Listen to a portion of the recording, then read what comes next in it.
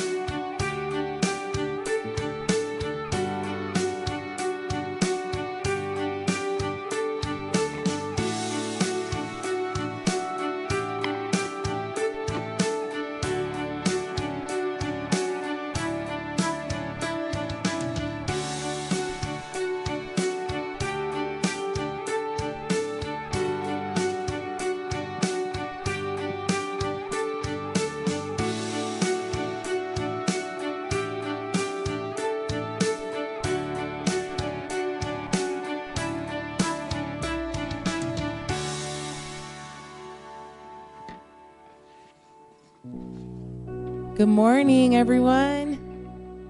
How are you? Good, good. We're going to all worship. We've got overflow going, so good morning into our overflow area and everyone online. We're glad you're here. We are all here, and imagine all the people around the world right now that are gathering to send up praise and worship to Jesus this morning, and we get to join in that massive choir and sing to him this morning. So would you stand up? Let's welcome him here.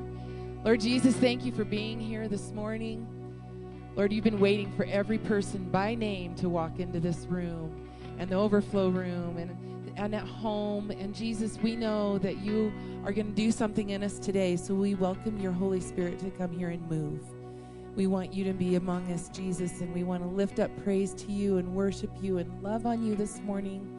So I pray that this will be an acceptable and wonderful thing that you love from your kids.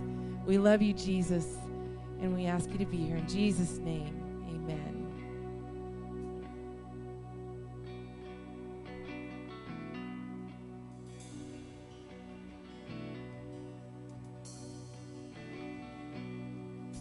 Shame is a prison as cruel as the grave. Shame is a robber, and he's come to take my name. Oh, love is my redeemer, lifting me up from the ground. Love is the power where my freedom song is found. There ain't no grave gonna hold my body down.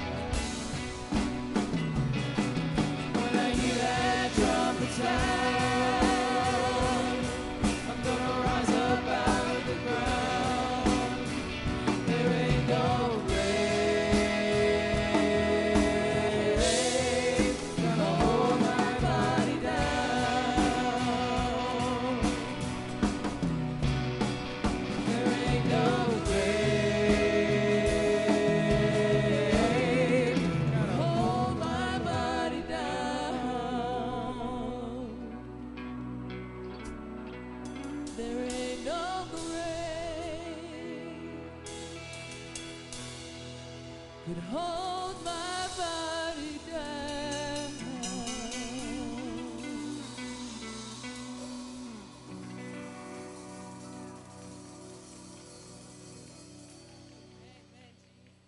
Amen.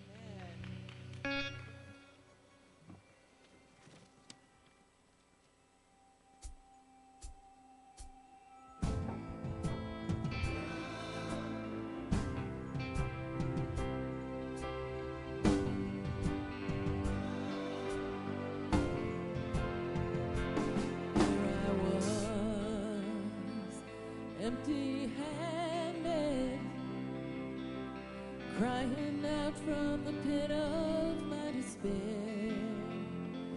and there you were in the shadows, holding out your hand. You met me there, and now where would I be without you? Where would I be, Jesus? You were the voice in the desert, calling me out in the dead of night, fighting my battles for me. You were my rescue story. You lifted me up from the ashes, carried my soul from death to life, bringing me from glory to glory. You were my rescue story. You are, you are. You were my rescue story. You are, you are. You were writing the pages before I had a name, before I needed grace, singing songs of redemption. Every time I ran away, you were louder than my shame. And now where would I be without you? Where would I be, Jesus? You are the voice in the desert, calling me out in the dead of night, fighting my battles for me. You are my rescue story. You lifted me up from the ashes, carried my soul from death to life, bringing me from glory to glory. You are my rescue story. You never gave up on me. You never gave up on me. You were my testimony. You never gave up on me. You never gave up on me. You were my testimony. Oh, you never gave up on me. You never gave up on me.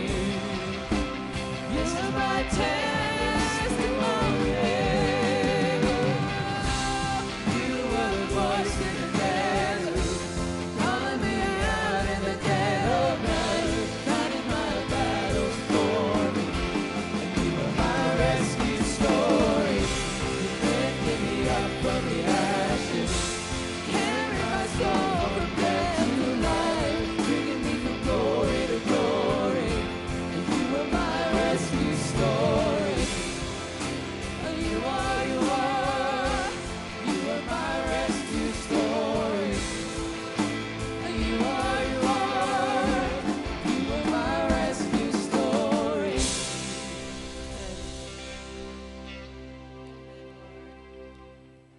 Amen, Jesus. Isn't he good? Man.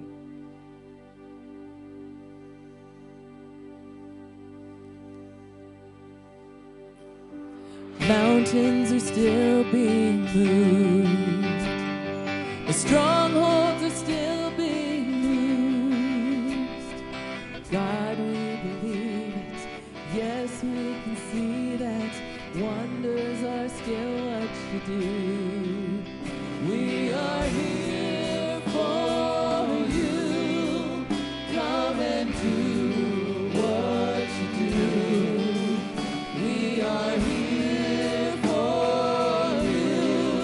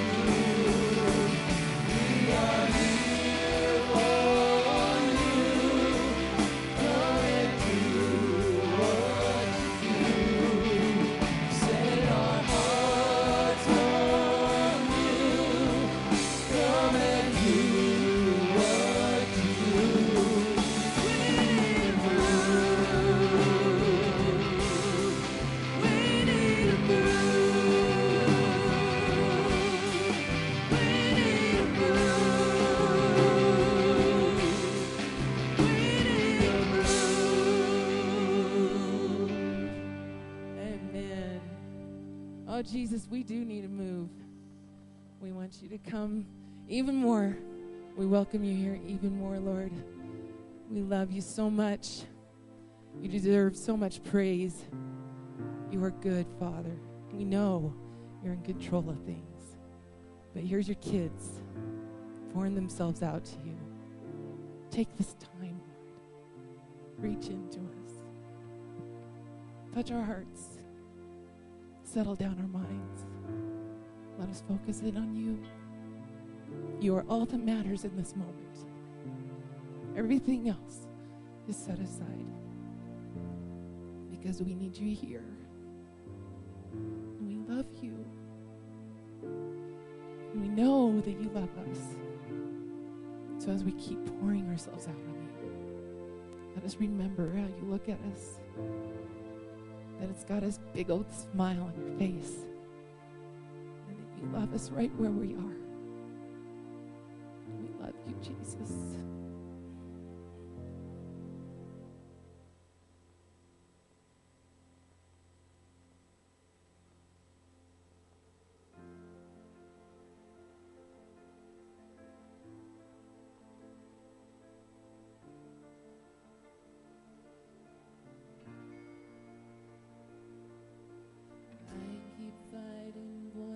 In my mind that say I'm not enough.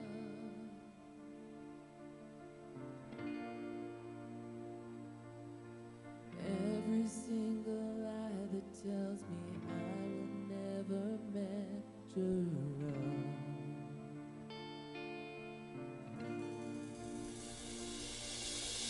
Am I more than just the sum of every high and every low?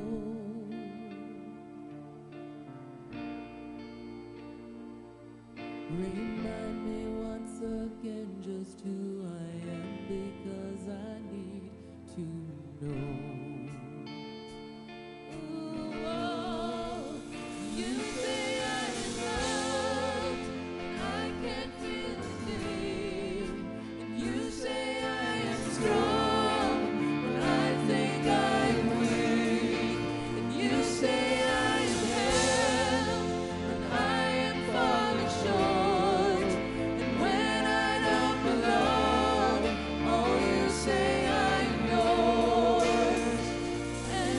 believe, oh, I believe what you say of me.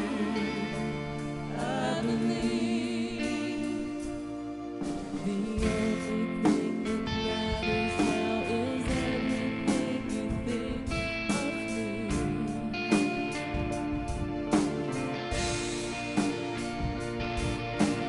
You, I find my worth in you. I find my identity. Ooh, oh, you say I am loved when I can't feel a thing. And you say I am strong when I think I am weak.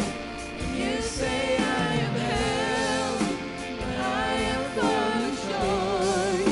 And when I don't belong, oh, you say I am yours. And I believe, oh, I believe what you say of me. I believe.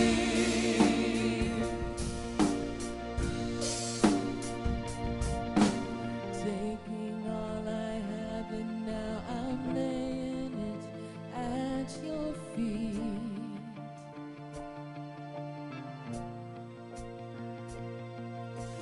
You'll have every failure, God. You'll have every victory. Ooh, oh, you say I am loved when I can't feel a thing. And you say I am strong when I think I am weak. And you say I am held when I am full of joy. When I don't belong, oh, you say I am yours. And I believe, oh, I believe what you say of me. I believe, oh, I believe, yes, I believe what you say of me. I believe.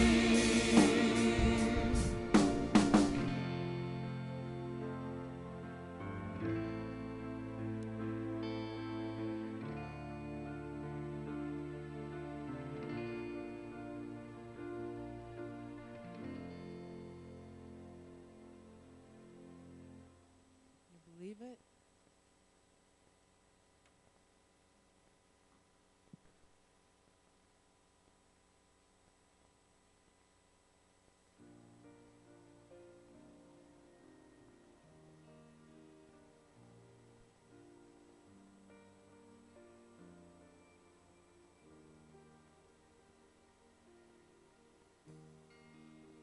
You are still my first love.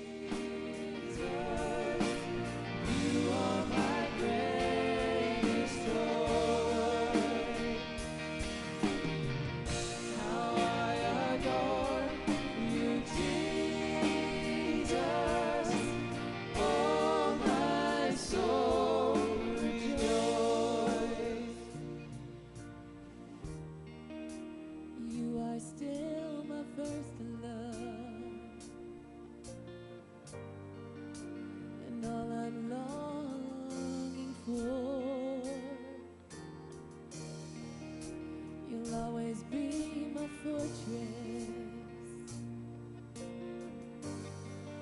and my shelter in the storm. You have my heart. Oh, you won my heart. Oh, how I love you, Jesus. You are my greatest joy. How I adore you, Jesus. Oh, my soul rejoices. Oh, how I love you, Jesus. You are my greatest joy. How I adore you, Jesus. Oh, my soul rejoice. Oh, my soul rejoice.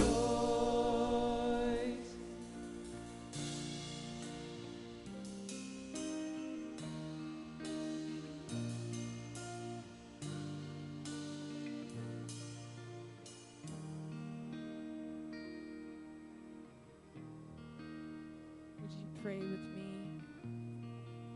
Lord Jesus, thank you for being here today. Thank you for going before us in our week. Thank you for covering us, Lord, when we didn't even know you were there. You always show up. And you wait. And you wait for our hearts to catch up with you. So, Lord, I pray that this morning will be a morning that you protect our hearts and you protect our minds so that you can come in and just move in us. Lord, use Pastor Matt's word that you've given him this week and what he studied. Lord, change us from the inside. Change who we are, Jesus. Make us more like you. Lord, send your spirit to walk up and down these aisles and in between the chairs and down the halls and in through all the little fiber optics that bring us into the living rooms of the people at home. Father, you are everywhere. You are big and you are in control of it all. We're so thankful that you come into our lives and you take care of us on a personal level. So reach us there this morning, Jesus. I pray that this time will be intimate for each one of us. I pray that this will be time that we release things to you and give them to you for the last time. That this time we're going to leave them at your feet and trust you and believe that you're working.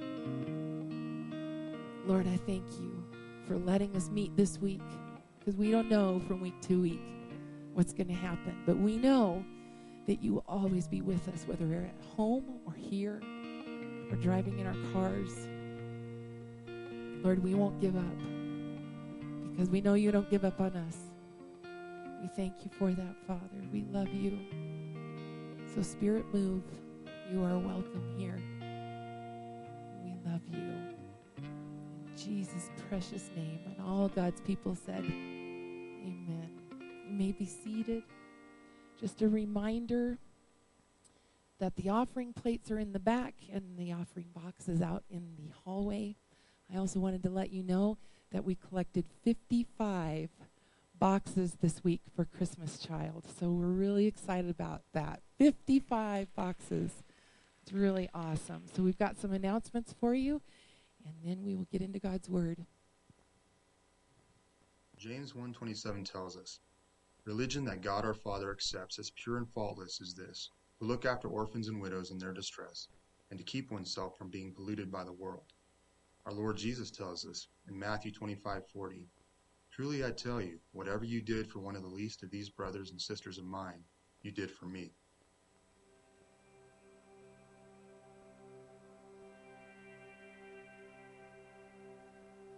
Every year, more than 4 million children teeter on the brink of entering foster care. and more than 400,000 are in foster care, most of them for preventable reasons. The foster care system impacts more than you can imagine.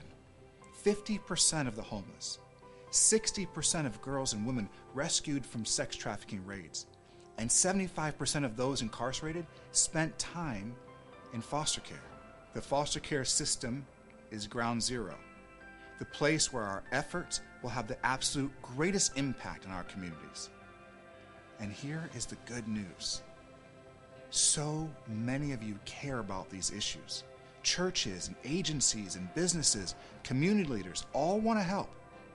What we're missing is connection. The chance to collaborate and put our networks and resources together. Care Portal uses technology to make real-time care connections for kids and families in crisis. This platform helps us make the most vulnerable children our priority, which makes them the single most powerful source for uniting and healing our communities as we serve together. Here's how it works. Caseworkers with child-serving agencies encounter needs of children in crisis every day. They enter vetted needs into Care Portal, which immediately makes local churches and community members who've joined the network aware, giving them a real-time opportunity to respond. This platform is designed to equip the local church to be at the point of care for these children and families in need. And it allows for the entire community to work together on any request. So whether it's one church that responds or a community of churches and businesses and individuals working together, Care Portal makes vital connections possible through an easy-to-use platform at your fingertips. So many of our children and families in child welfare are isolated.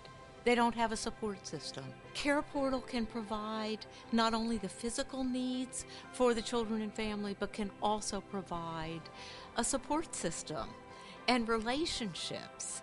I look at the Care Portal as a platform for us to be able to do ministry across denomination lines, across racial lines, across social economic lines, and the mission field is in our backyard. Sometimes, connection means meeting one need at just the right moment. At other times, connection starts life-changing relationships. When you join Care Portal, you're saying yes to connections that change lives, transform communities, and can reverse the foster care crisis in our nation. That yes makes children the priority, because every child matters, and what you do matters. Children have the power to change us.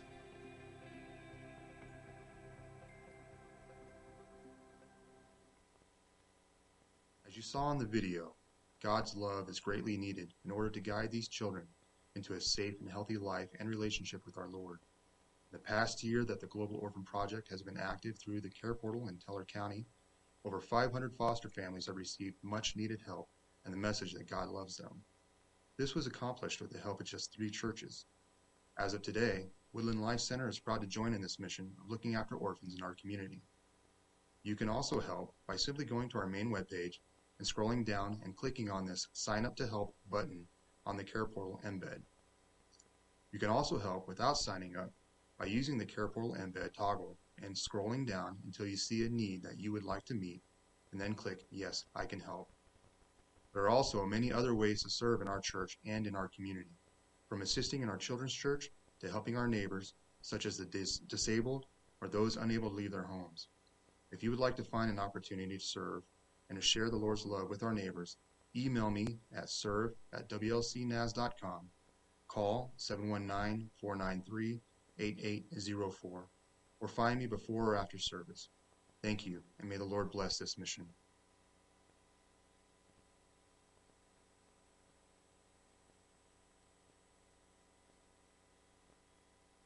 And, well, as usual, oh, there we go. There it went. That was good. Oh, it's good to see you guys this morning. I want to welcome you. I want to welcome those of you who are watching over next in the chapel. I want to welcome you who are watching from home. And also, I was told just yesterday and this morning, followed up with, there are several of you who are watching on your phones and listening on your car radios in our parking lot on 103.3. It is good to have you with us as well. I want to tell you, church, that I am proud of you. I tell you all the time, or try to remember to tell you, but you're a good church. But here's one of the things that I'm proud about, is that we have been adaptable in tough times. And that's one of the things that has been a marking point of the Church of Jesus Christ. We have had to learn to be adaptable for 2,000 years, and we have. And the church still is, and the church will always be. Amen? Amen. So we thank you again. These are odd days. Some can say, well, you know what, it's not fair, the things that are going on. I really thought that the great idea, because I found out that casinos are allowed to have 100 people, while houses of worship are only allowed to have 50 people in each big room. I told Jerry if he would just put a handle on that box he built for our offering, that maybe we could just, have some lights, you saved 5 souls. Well, I don't know, but anyway, but whatever it takes, right? Well, we do our best, and we're thankful that even in the midst of it all, we can still smile and say, thank you, Lord, in the midst of these days. I want you to turn to James chapter 5 with me. James chapter 5, we're going to be going through verses 7 through 12. And as we look at those that here coming up soon, I want to start out with this understanding that we need to stand firm in a world of distractions. And actually, my first point this morning is this, and I want to ask you this right off the top. Do you believe that God is really in control? I'll ask you again. Do you believe in these crazy days that God is still really in control? Amen. Amen.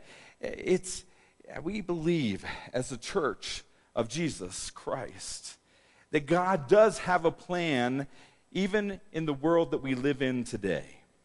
We do believe that his purposes and that his plans are really being accomplished even today. That's a hard one, isn't it? Sometimes when we think and we talk and we look around and we talk with amongst each other, it may be easy to give in to doom and gloom, but I want you to know that nothing that is happening right now is thwarting his awesome plans and his awesome purposes for us and for this world. Nothing. Nothing that's happened over this past week or over this past year, as tough as some may say 2020 is, that has not been a surprise to our God. And nothing has changed the power that he still holds within his hands. Yes, we are bombarded with news of fraud and riots and division and anger and reckless words. We do live in a divisive world. And it's funny because it seems like oftentimes in the midst of this divisive world that we are in, that everyone wants to be king. Have you noticed that? Everyone wants to be king. Everyone wants to be able to say, look at me. Whether it's the politicians or whether it's athletes or whether it's musicians or CEOs or lawyers or even a few pastors seeking to establish their own kingdoms. Average people, teenagers, seniors, everyone in between, using social platforms online, saying, look at me, listen to my message, and whoever gets the most followers, isn't it funny? Whoever gets the most followers is deemed most important. I want you to know that I'm here with you today to say that the only one worth following in this world is Jesus Christ. And I ask, as I say that, I hear your amens, but I'm asking, do you really believe that that the only one worth following is Jesus Christ. I ask that because I fear that in many churches today in America, there are many who are ready to give up. I'm concerned that there are many who feel that because the American dream is on the decline, that God himself is on the decline. And if everything you know, if the freedoms that you enjoy, if the loves of your life, the money in your bank, the health that you enjoy, if it all were taken away, would you still follow Jesus? Would you still endure it all for Jesus' sake? Would you patiently wait in great expectation, knowing and believing that God is going to show up even when the world seems to be falling apart around you? So I ask again that first question that you see above me. Do you believe God is in control? Amen. You see, this is really the central theme of James chapter 5, verses 7 through 12. And I know that maybe many of your titles probably in your Bibles will say something like endurance in hardship or patience in suffering. But here's, in the midst of it all, is what is being asked by James here is, do you believe that God has this? Do you believe that God is still powerful enough to save in the midst of your greatest struggle? I want you to just kind of take a step back with me. Just kind of, if you can just imagine just kind of forgetting the politics, forgetting the craziness of the world around you, forgetting what is probably maybe waiting for you when you get home. Just take out a deep breath and let it go. And just take a step back. As James lifts our eyes to a future horizon. In James chapter 5, verse 7, he says these words, "Be patient then. Be patient then, brothers and sisters, until the Lord's coming." And now I'm going to stop there for just a second. All of us could probably say there's been a time in our life when we've been patient, right? I was patient with you, Lori will probably say, I was patient with the pastor this morning. I'm patient. We're patient. Wendy was patient with me through the membership classes. We can say that for a short time, but here's what James is saying. You need to be patient until Jesus comes back. Some of you have felt that way when someone's asked you, hey, would you just do the nursery for me? How long do I have to do that? Till Jesus comes back. You've been there, you know how that feels. Well, James is saying that's actually for real when it comes to your patience level. Your patience has to look like this. You need to be patient till Jesus comes back, till the Lord's coming. So we read these words and we're already seeing, oh, great, we're in trouble. But here, James does something even that Jesus would often do. He turned his eyes to nature, to the caretakers of who we see around us of nature, our farmers. And he says, see how the farmer waits for the land to yield its valuable crop. Patiently waiting for the autumn and spring rains. You too be patient and stand firm because the Lord's coming is near. Don't grumble against one another, brothers and sisters, or you will be judged. The judge is standing at the door. Brothers and sisters, as an example of patience in the face of suffering, take the prophets who spoke in the name of the Lord. As you know, we count as blessed those who have persevered. You have heard of Job's perseverance and have seen what the Lord finally brought about. You see, the Lord is full of compassion and mercy. And above all, brothers and sisters, do not swear, not by heaven or by earth or by anything else. All you need to say is a simple yes or no. Otherwise, you will be condemned. We look at this portion, and at first blush, you may think, what's up with James? I mean, just earlier in the chapter, the last few verses, he was just saying, woe to you rich, corrupt rulers, woe to you rich people who are corrupt with what you have. And then all of a sudden, after he's in this midst of, woe are to you, he almost makes like this wild turn, and you just feel like, he may be bipolar and saying, and by the way, be patient, folks. What's going on here? There is a common thread, by the way. He's not bipolar. He's not just making some type of a arbitrary turn here. There's a thread. You see, in this dramatic shift that you might sense in Scripture, you might think, well, this is an unexpected leap in his thought process. But James is actually right on the mark where he's going with us. The shift is not haphazard. It's not born out of it is born, out of the first verses of chapter 5. And there he warns the corrupted rich. But here's the thing, what makes them corrupt?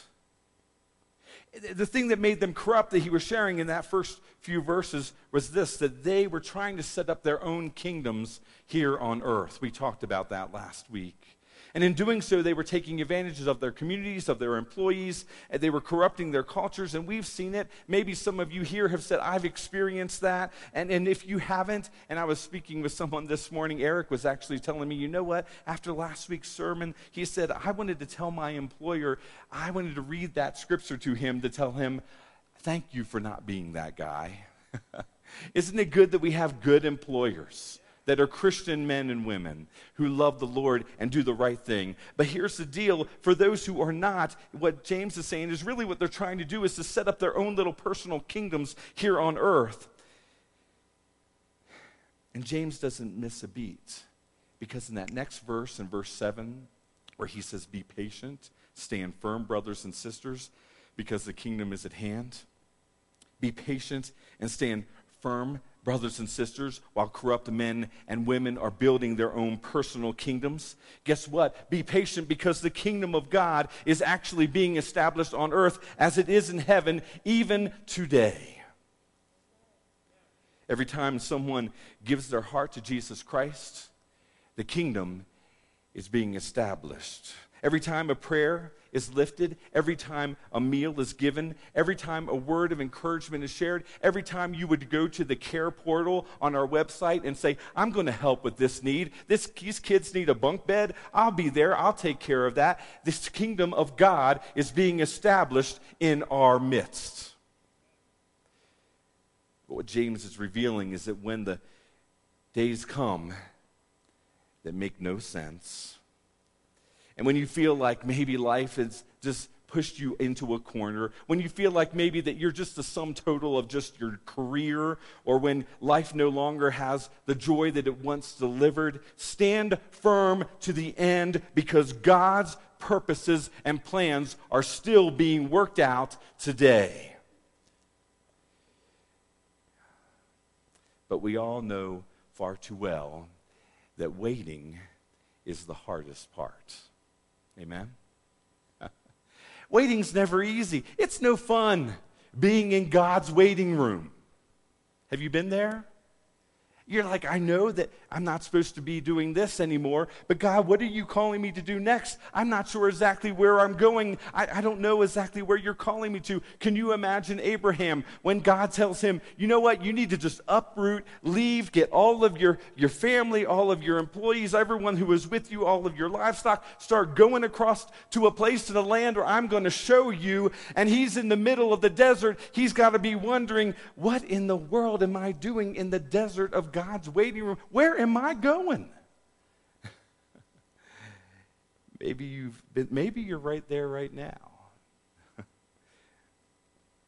David in Scripture lamented as he waited on God to come to his rescue. He even wrote in the Psalms in chapter 42, verse 3, he says these words, "My tears have been my food day and night, while they say to me all day long, 'Where is your God?'" Have you ever been in that place where you have cried out, and even it feels like your tears are just crying out, "Where is God?" in the midst of this? Have you been there? Well, James is urging us here, be patient, church. Stand firm. Learn to wait well when it seems like God is doing nothing. Because I guarantee you that when it seems like God is doing nothing, he is up to something good. Remember, James reminds us in verse 11 that we count as blessed those who have persevered. I want to ask you, you might sense this right now. This might be hitting you right where you're at. Maybe you're feeling like you're in a season of silence right now. Maybe you can say, I feel like I've been seeking God with all my strength, but I'm hearing nothing. I have good news for you today. There is a God-ordained time for you to learn to wait well. It's good to learn to wait on the Lord. Be patient. But you may ask, well, how do I wait well? How do I wait well? And the first thing I want to tell you is this: you need to pray. Pray. What if I don't feel like praying, Pastor? Pray anyway. What if it feels like God isn't listening? Then keep praying. As a matter of fact, we are urged in Scripture in 1 Thessalonians 5:16, it says, "Rejoice always, pray without ceasing, give thanks in all circumstances, for this is the will of God in Christ Jesus for you." So first, church, if you want to learn to wait well, then you need to learn to pray without ceasing. Secondly, trust. The theme of this passage is that God is really in control, even when it doesn't seem like it, even when it seems like the corrupt are actually getting their way, even it seems like your boss or is taking advantage of you, or just life is crumbling down around you. God is still in control. Here's the question for us: when we are in God's waiting room, learning to wait well, do we trust in him? Do we trust that his plans and purpose will not fail?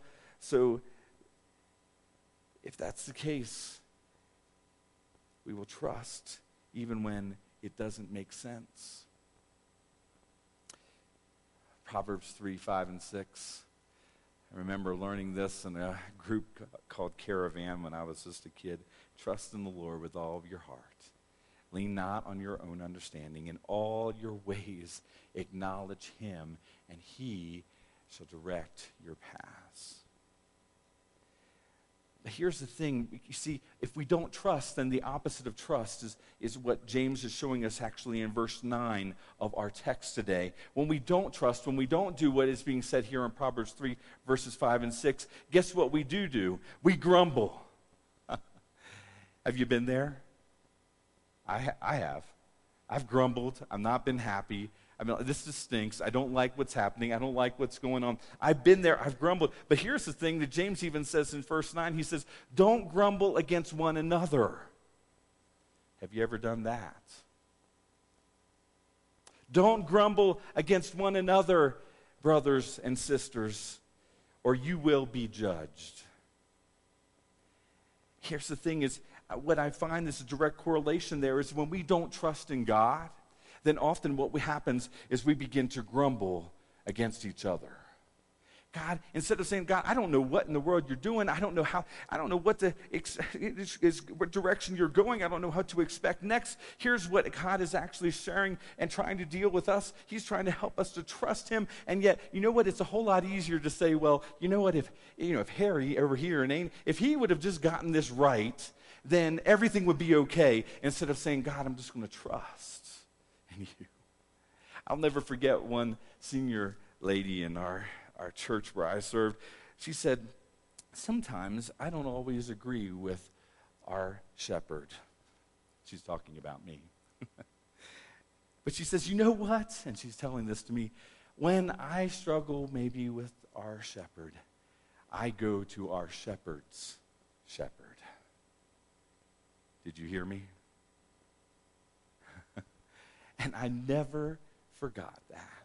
And let me tell you something, she is one of my greatest supporters. She would always be in prayer for me. She always was looking after me. I know that even today, she is praying, continually praying for me. I thank God for that. But here's the thing, if we don't go to the shepherd, then our first step in the other direction is just to grumble and complain. Man, if Jerry would have just put that handle on the box.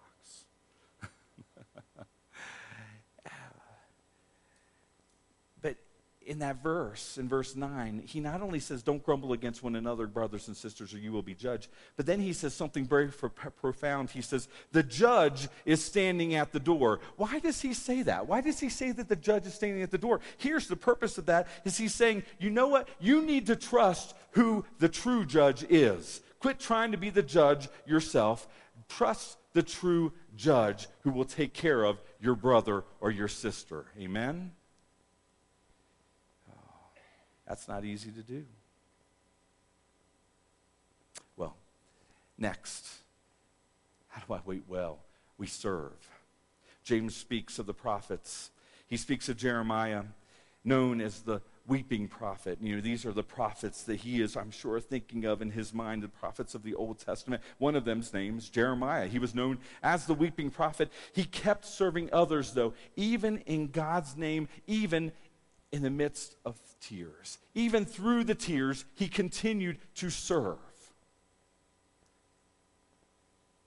Hosea is told by God to marry a whore. And he kept serving God's people while his own wife illustrated their spiritual adultery against God. Do you think they didn't wonder at some point in their life, these prophets that James is speaking of, do you think that they didn't wonder at some point, what is God thinking? Why did God ask me to marry this person? Why did God ask me, in the midst of all of this pain and torment and my tears, to still serve him through it all? What is God thinking? Where is God in this? Well, of course they asked that. Of course they did.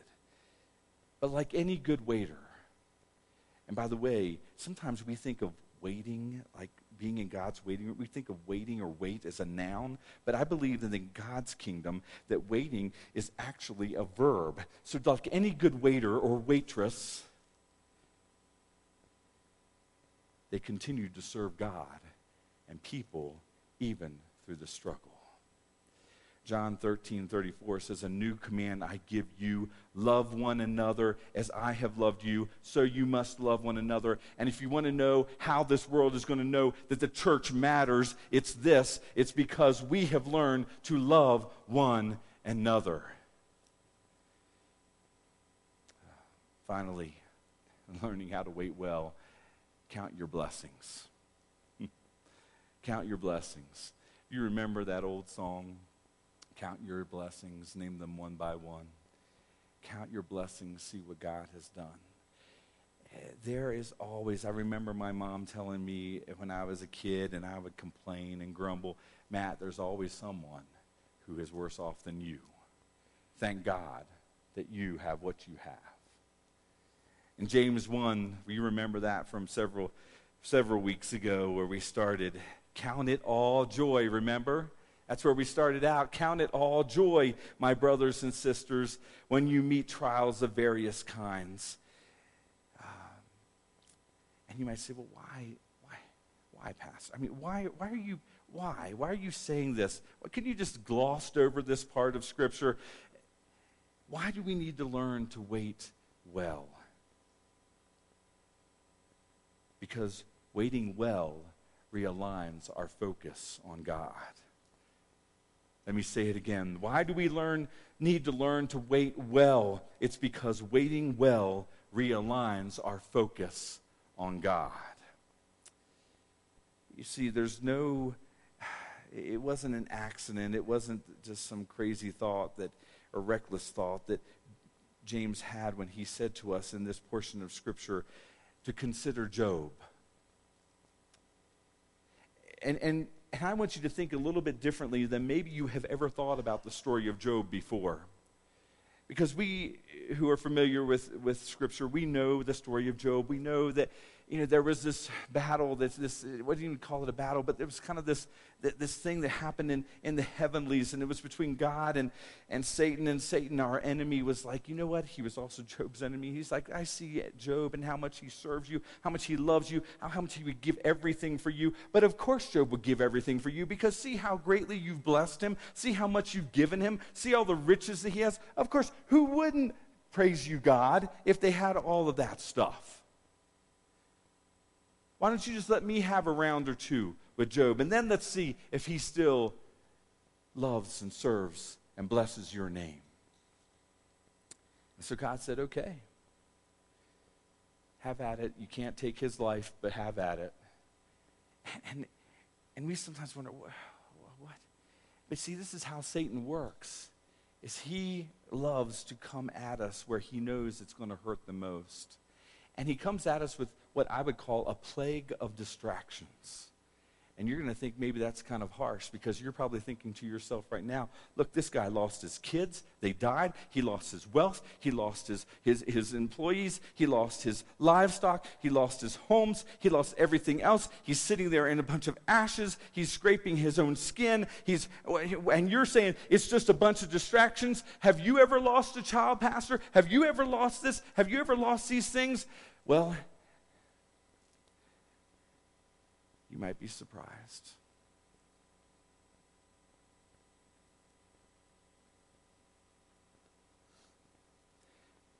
But here's the thing.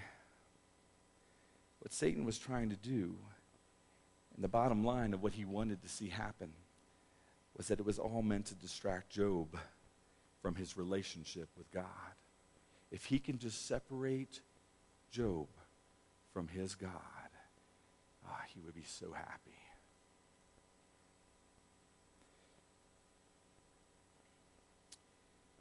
Sometimes we look at our lives and we look at the things that we accumulate, and we look at even our children or and we're like, they're mine. They're mine. God, you can take anything else. Take my money. But these things, they're mine.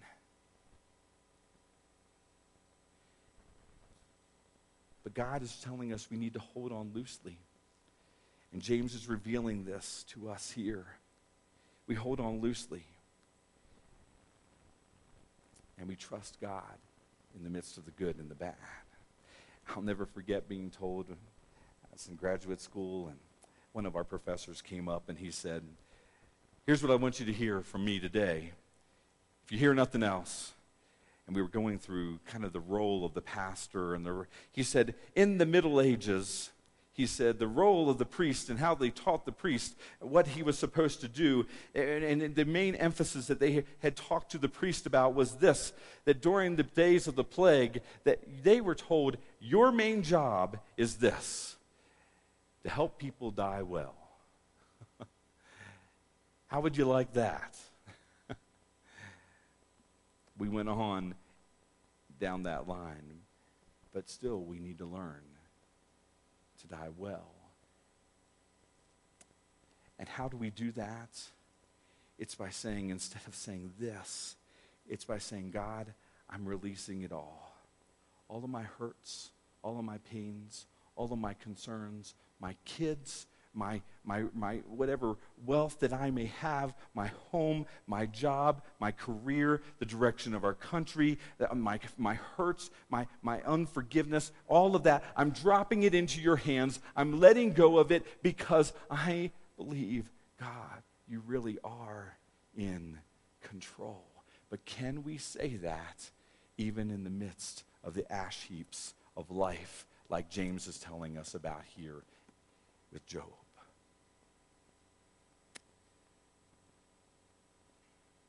So, Wednesday, early morning, and you never have heard me say this because I generally, this never really happens to me. It's maybe happened like 2 or 3 times in my life. But I had a dream Wednesday, that early morning morning hours of that day. As I was sleeping, I dreamt these things, and I knew you're going to think I'm crazy, and don't worry, I'm not a Joseph where I'm like, hey, guess what? I had another dream that I'm going to be king of kings. No, I'm not trying to do that like Joseph did with his brothers.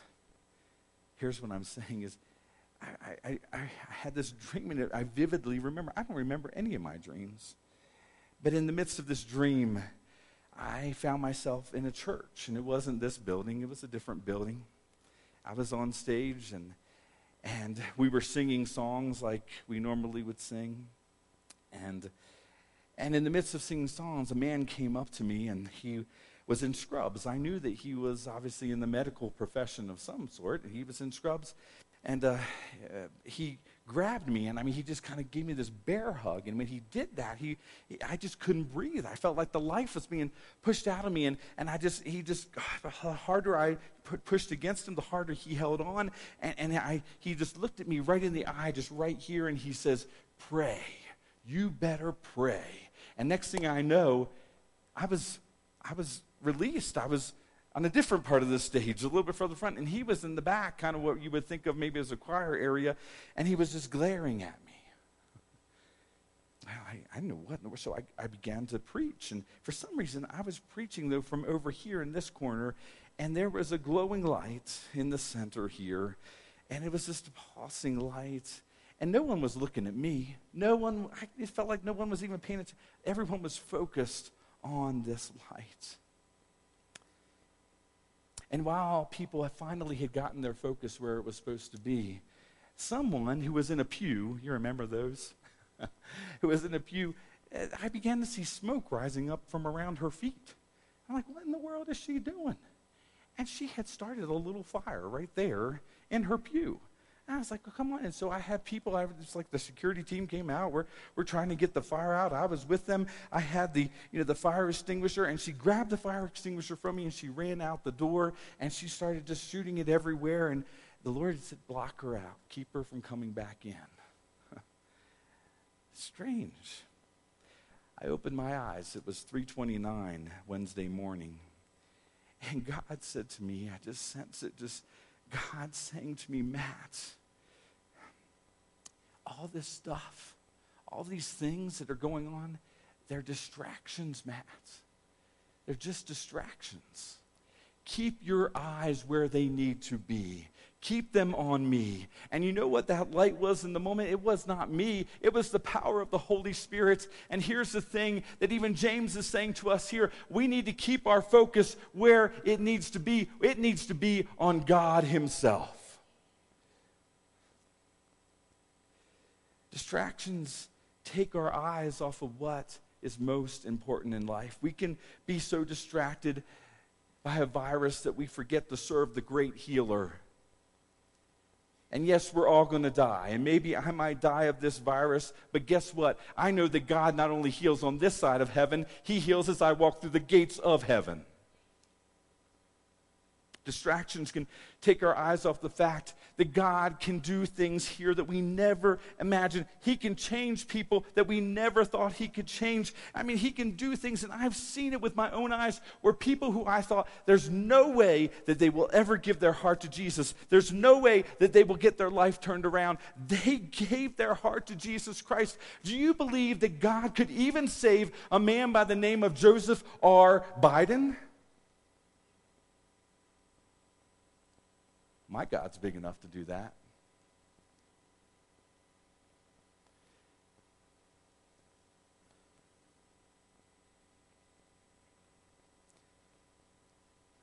I sense God. Maybe not for any of you. Maybe it's just me. I sense God, though, saying, Matt, you keep your eyes on me. It doesn't matter what the distractions are. You keep your eyes on me. And you keep moving forward in me. It doesn't matter who this world may think is in charge. What they don't know is that I am in charge, and my plans and my purposes prevail.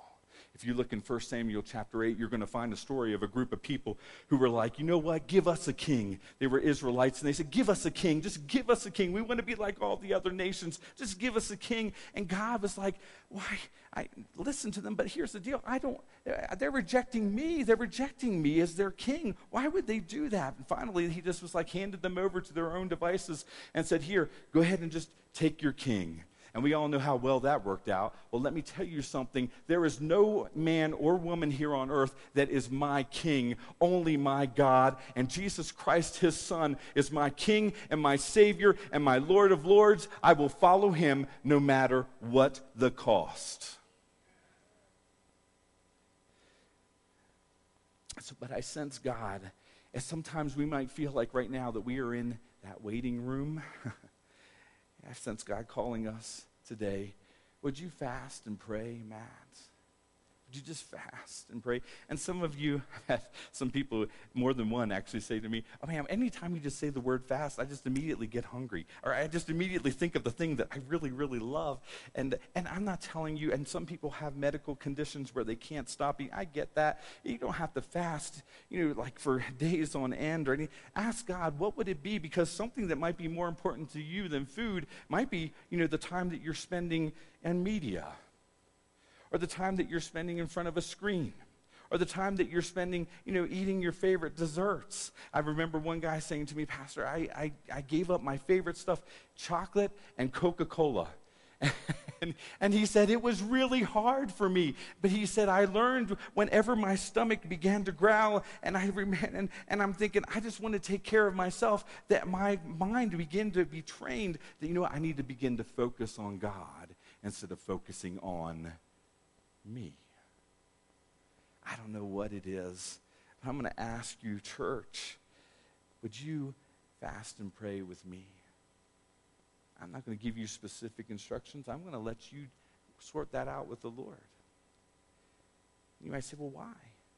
Because fasting, church, realigns our focus. It realigns our focus. And here's the thing, is that when it comes right down to it,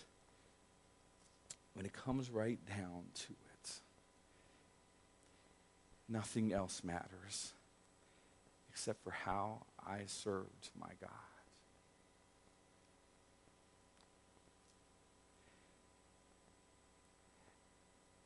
James is asking us, gain some perspective, church. Gain some perspective, realign your focus, and get your eyes on the prize. Why are you here on earth? It's not to store up for yourself. It's to be a blessing with what God has given you. I think of that, and I think as the worship team comes up, I think of a group of people that I have gotten to know well over the past several weeks. We had a membership class, and there were some people that say, hey, I'm interested in becoming a member of Woodland Life Center Church of the Nazarene. I want to be a part of this. And I want you to know, church, by the way, and those of you who are out there as well, I want you to understand that the first time you come here, you're our guest. The second time you come here, you're family. And then membership is not us saying we're choosing you. It's you saying we're choosing this place to be the place through which we serve. And so these folks that I want to just bring forward today, they're folks that have said, you know what, I'm choosing Woodland Life Center to be my conduit through which I want to serve this church body and our community, ultimately serve God. And I'm thankful for them. I would like to ask that Jean and Bernard and Harry, you're here already, and Holly, if you're, I don't know, yeah, there's Holly there. Come on up, and Wendy, come on up as well. These 5 people, they are part of our membership class. We went through the Articles of Faith, and Jim doesn't like me to mention his name, but we even did, spiritual gifts. He did a great job with that, and helping us understand how we serve. And here's one of the things I just want to brag on a little bit. Every person that you see here is serving already. Every person. Jean and Bernard, thank you for the great food today and always being here when we've had times of we just need to work or there's work times. Wendy, you were here for Trunk or Treat helping us to get things going, and you also yesterday was putting together a set design for us. Thank you. Holly, you serve us here on the worship team, doing great things with us and sharing your gifts with us in many ways that maybe people don't even know about. And Harry, not only here, don't you play a saxophone too? Okay, so sometime we're going to get Harry on the saxophone here, right? and then also, but Harry was here yesterday too, cutting wood, getting things ready. Here's the thing is they are saying, you know what? I choose Woodland Life Center to be my place, to be a conduit for the good things that God is doing in our community. And I'm thankful for each one of them, and I just want to ask you, would you just give them a warm welcome with applause?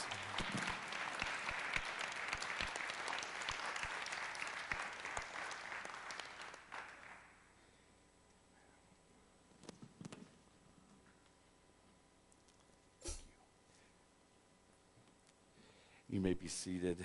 I want to close in this song, and maybe if in some way God has just touched your heart today, maybe if he's just saying, you know what, maybe there needs to be a realignment. Maybe my perspective has just gotten off.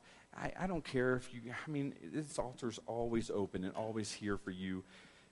But I want to just ask you whether you make this altar your place of prayer or where you are seated your place of prayer, would you just ask God, God, would you search me, search my heart? Make sure that everything that needs to be in focus with you is in focus with you, Lord. And if there's anything in me that is not, help me to say no to that and yes to you, Lord, through the power of your Holy Spirit. Because I'm telling you what, our world needs a church that says when all else is going south real quick, when it seems like everything else is crumbling and every foundation is shaken, that we serve a God that gives us confidence. We keep our heads high, we keep our chin up, because we know that in the end, who we serve and where our focus is what matters. So today, would you stand with me, and unless you want to make that place where you're seated, maybe your place of prayer, you can stay seated and just pray or make this altar, but let's sing together in prayer and in our hearts to the Lord as we close.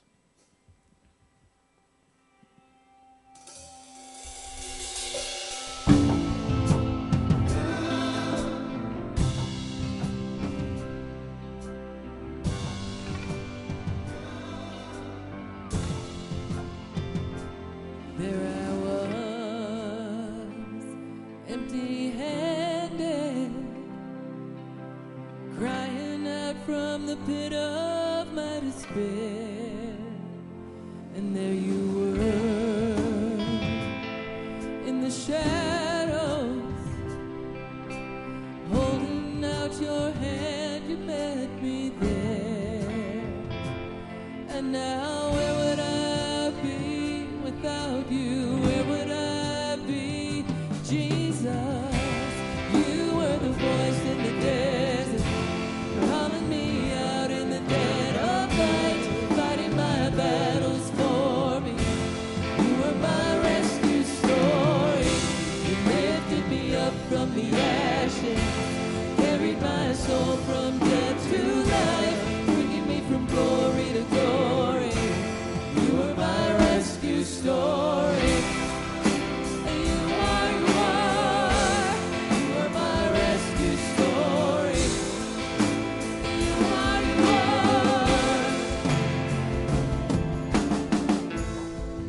You were writing the pages before I had a name, before I needed grace, singing songs of redemption every time I ran away. You were louder than my shame. And now where would I be without you? Where would I be? Jesus, you are the voice in the desert,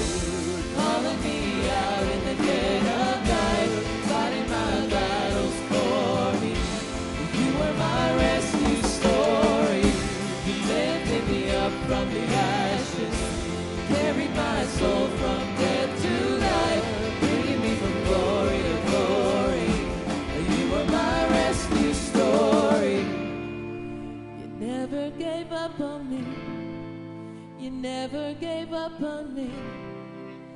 You are my testimony.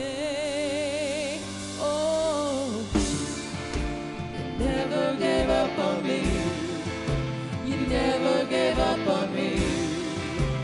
You are my testimony. Oh, you never gave up on me. You never gave up on me. You are my testimony. You are the voice in the desert, calling me out in the dead of night, fighting my battles for me. You are my rescue story, lifting me up from the ashes, carrying my soul from death to life, bringing me from glory to glory. You are my rescue story. You are, you are. You are my rescue story. You are, you are. You are my rescue story.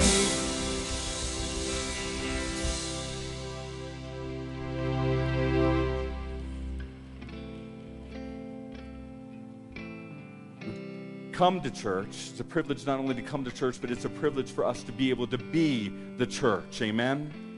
And so today, as you leave this place, you're not just leaving and saying, you know what, I'm no longer a part of the church. I'm no longer doing anything. No, as you leave, you are leaving to be the church, because beyond these walls is your mission field. God has placed you in that job that you found yourself in. Maybe in times you think, why am I even here? It's to share the love of God and His power and be His presence in that place. And wherever you find yourself, at home or at work or at school, you are to be the church. And I'm going to tell you that power from on high is yours today. It's yours. It doesn't matter what's happening around you. It doesn't matter if I'm living in a rock hut. I don't give a rip. I have the power of God upon me.